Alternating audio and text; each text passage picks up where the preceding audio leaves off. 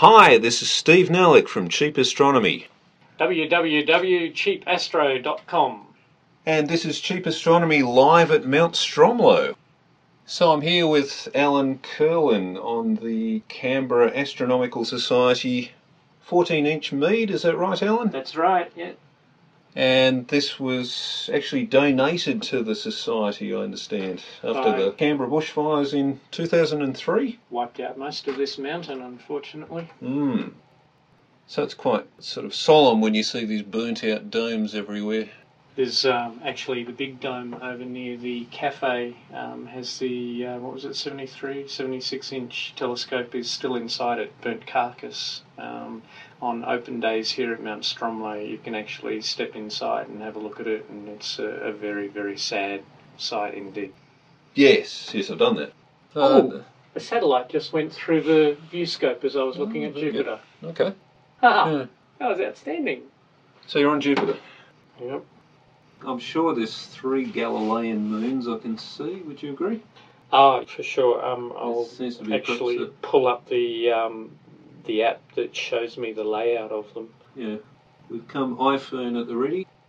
There's a wonderful little app called Jupiter Guide, and in that app it shows me that from left to right we've got Europa, then Io, and then Ganymede closest to the left-hand side of Jupiter as we're looking at it, and very far off to the right-hand side we've got Callisto. Yep, I concur. And have a look at the detail, we can see that we should be able to see the red spot on Jupiter at the moment. So as we're looking at an inverted picture in the telescope, the red spot would be buried in the red band on the top of the picture that we're looking at, towards the right-hand side. They're great instructions, Alan. I'll be lying to say I can see it, but I can see that top right band. There's irregularities in it. Yeah, what you'll see is a bit of a fainter bite out of the dark band rather than the red spot itself in this scale of telescope. Okay, I'm imagining I can see exactly what you're talking about. Lovely, very bright. Beautiful and clear, considering the light pollution we've got here in Canberra. Yes. Unfortunately, given the bushfires, with all the scopes burnt out, it was kind of all the excuse that ANU needed to bail out of here as a primary observing site, and they've shifted most of their actual astronomical work up to Siding Springs and Narrabri, mostly Siding Springs, because unfortunately the light pollution here in Canberra is just so bad. Predominantly street lights, poorly designed street lights that cast light upwards. Right. You're one of these dark sky people, aren't you? Absolutely.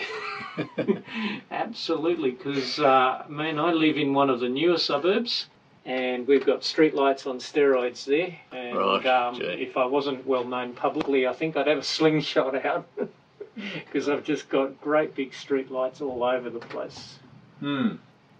So I know there's some North Hemisphere Cheap Astronomy listeners out there, so I'll just make them jealous by talking about where we are. So it's the 3rd of January, so we've got the summer southern skies before us, not a cloud in the sky.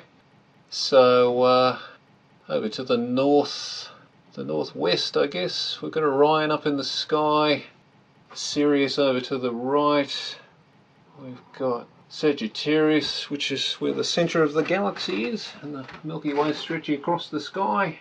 We can see the Southern Cross and the pointers down towards the south, and of course 2 splotchy things, which are the Large and Small Magellanic Clouds.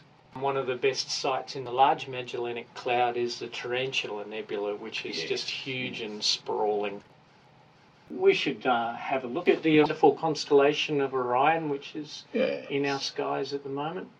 Yeah, we tend to see it upside down compared to Northern Hemisphere people, so what people call Orion's dagger seems to be pointing upwards to us. So, upwards and to the right, and looking like the saucepan handle. Yes, indeed. So it's our version of the Big Dipper. Yes. I understand they have one in the Northern Hemisphere as well. A Big Dipper, yeah, I've heard that. Dipper, yes.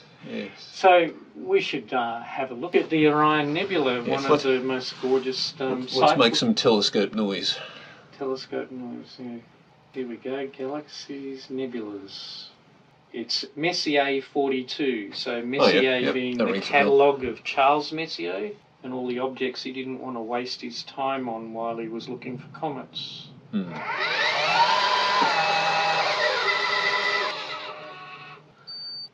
Oh, wow. Wow. This is the first time I've seen this through this quality of eyepiece and a 14-inch telescope. And we've got a panoptic Nagler eyepiece in here, a 35mm, so it's a pretty wide field view. And the Orion Nebula does not even go close to fitting into what we can see. Really? It sprawls off both sides. Okay. I think we'd need a 40 mil or wider to be able to capture all of that. That's incredible. It's a little bit different from looking through my 8-inch Dob. Yeah, that is lovely, isn't it? So you can see the light and the dark nebulosity. Yep, the 4 stars in the middle. Yes. Do they have names? Yeah, they do. I'm having a mental blank right at the moment. That's not triangulum. That's really something. So if you have a look at those 4 stars in the middle, you'll see that there's actually a hole in the dust cloud. So what we're looking at here for listeners is a foggy kind of cloud with areas of structure around them. And right in the middle of the Orion Nebula are these 4 stars in a square shape. And you can actually see that there's a hole in the dust cloud around it. There's this dark hole around these 4 stars. What you've got is a birthplace of stars where the dust has collapsed in, formed them, and left a bit of a hole in the dust around them. Just looks like, a donut hole straight through the middle of it, doesn't it? It does. Yeah. It's beautiful. So for our Australian listeners, this is the middle star of the saucepan's handle. Or, if we were prepared to look at it upside down, it's meant to be Orion's sword, or a lot of people say Orion's willy. Yes. But the middle of those 3 stars. Yep, there's 3 in a nice row on a bit of a sort of 45-degree angle to the main 3 being Orion's belt. Yeah. And the nebula is right in the middle of it. And you can see it with the naked eye as a bit of a fuzzy star. You can see it with binoculars perfectly well as well. Yeah. In fact, there's a lot of astronomy you can do just with a pair of binoculars. Which I have somewhere. Yes. You do? That's good. So you're right, Alan. I'm just looking through my cheap binoculars now, and it's a very hazy, actually a pair of stars representing what to the naked eye looks like the middle star of the dagger. Yeah. Yeah, very impressive. It's beautiful.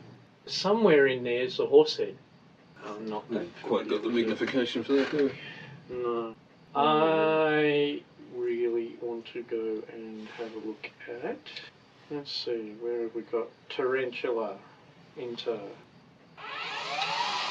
the right. Yep.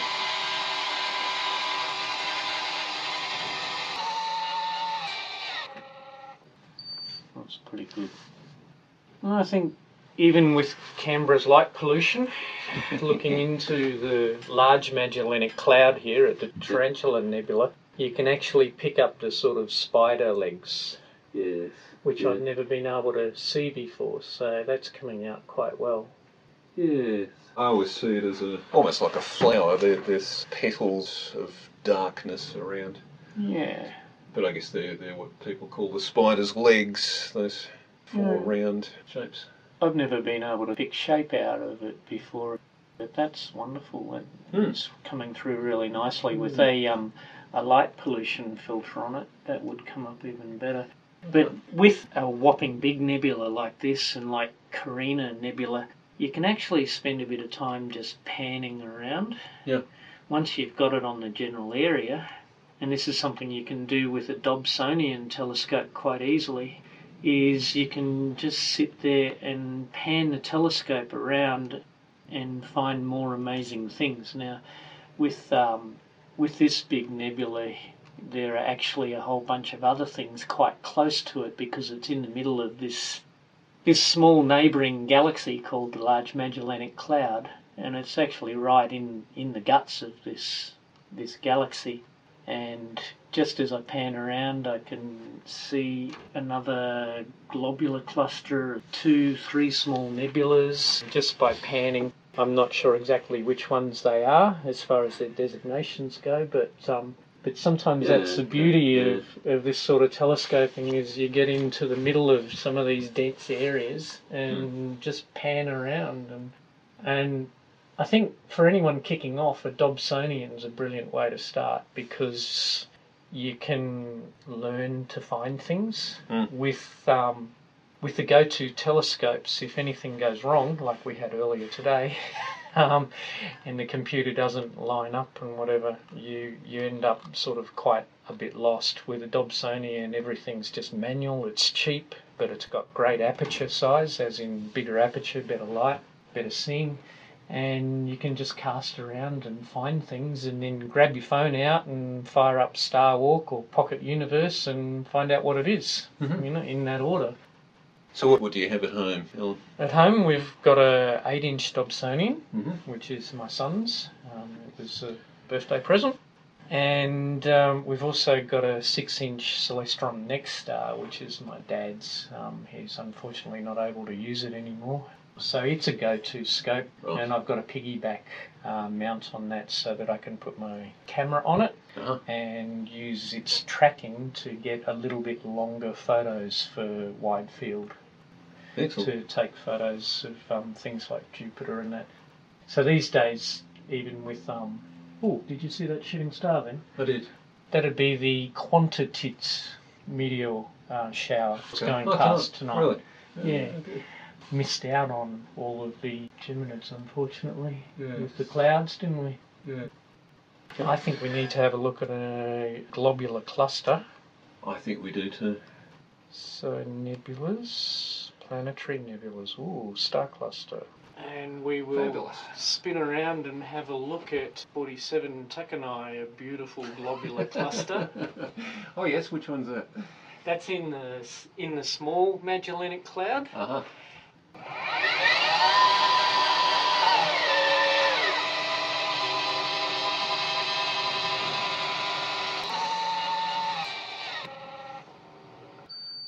Okay, so what do we line up on here? I don't know what not clusters, but I don't know what the Messier No, it wouldn't be. Would there be a Messier for Tucanae? Let's just have a look, damn it. Yes. Consult the computer. Okay. Alright. Pockets, Pocket Universe, Virtual Sky. We've got 2 gorgeous globular clusters here, the 47 Tucanae and the Omega Centauri, which we won't be able to see tonight, but it is approximately 5 million solar masses. It's a truly awesome sight in a good telescope on a clear, dark night. Does that mean 5 million stars, or...? Well, there are stars of different sizes in a globular cluster, but the thing about globs is that they all formed out of the one dust cloud all at approximately the same time.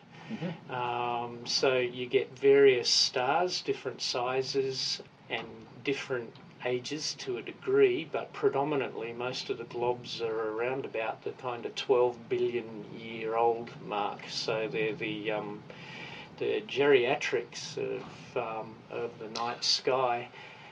You can actually see a range of whites and oranges within a glob when you're looking at them. An interesting podcast I was listening to just today talked about how they're also very metal poor, all of the stars in a globular cluster. Which would suggest that stars that form fairly early in the universe. Well, Alan, I think we'll call it a night, so thank you. I'm sorry. Thank you for this. Don't say that.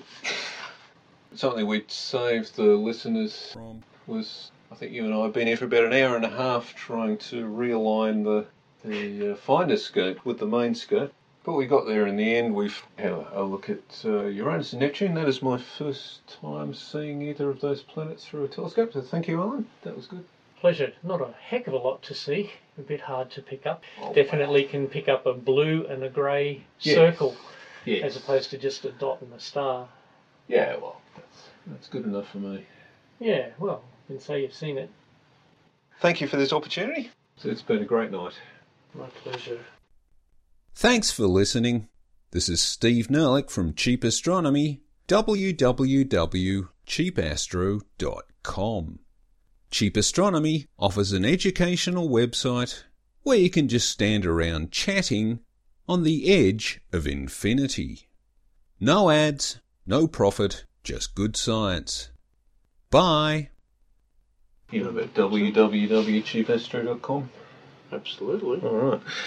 Hi, this is Steve Nerlich from Cheap Astronomy. Alan, when you're ready. Oh, you want me to say something? Yes, www. Oh, sorry, I'm slow off the mark.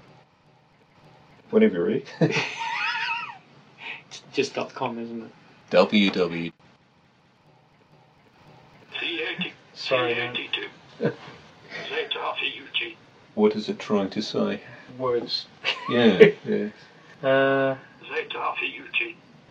Seems to have emphysema or something.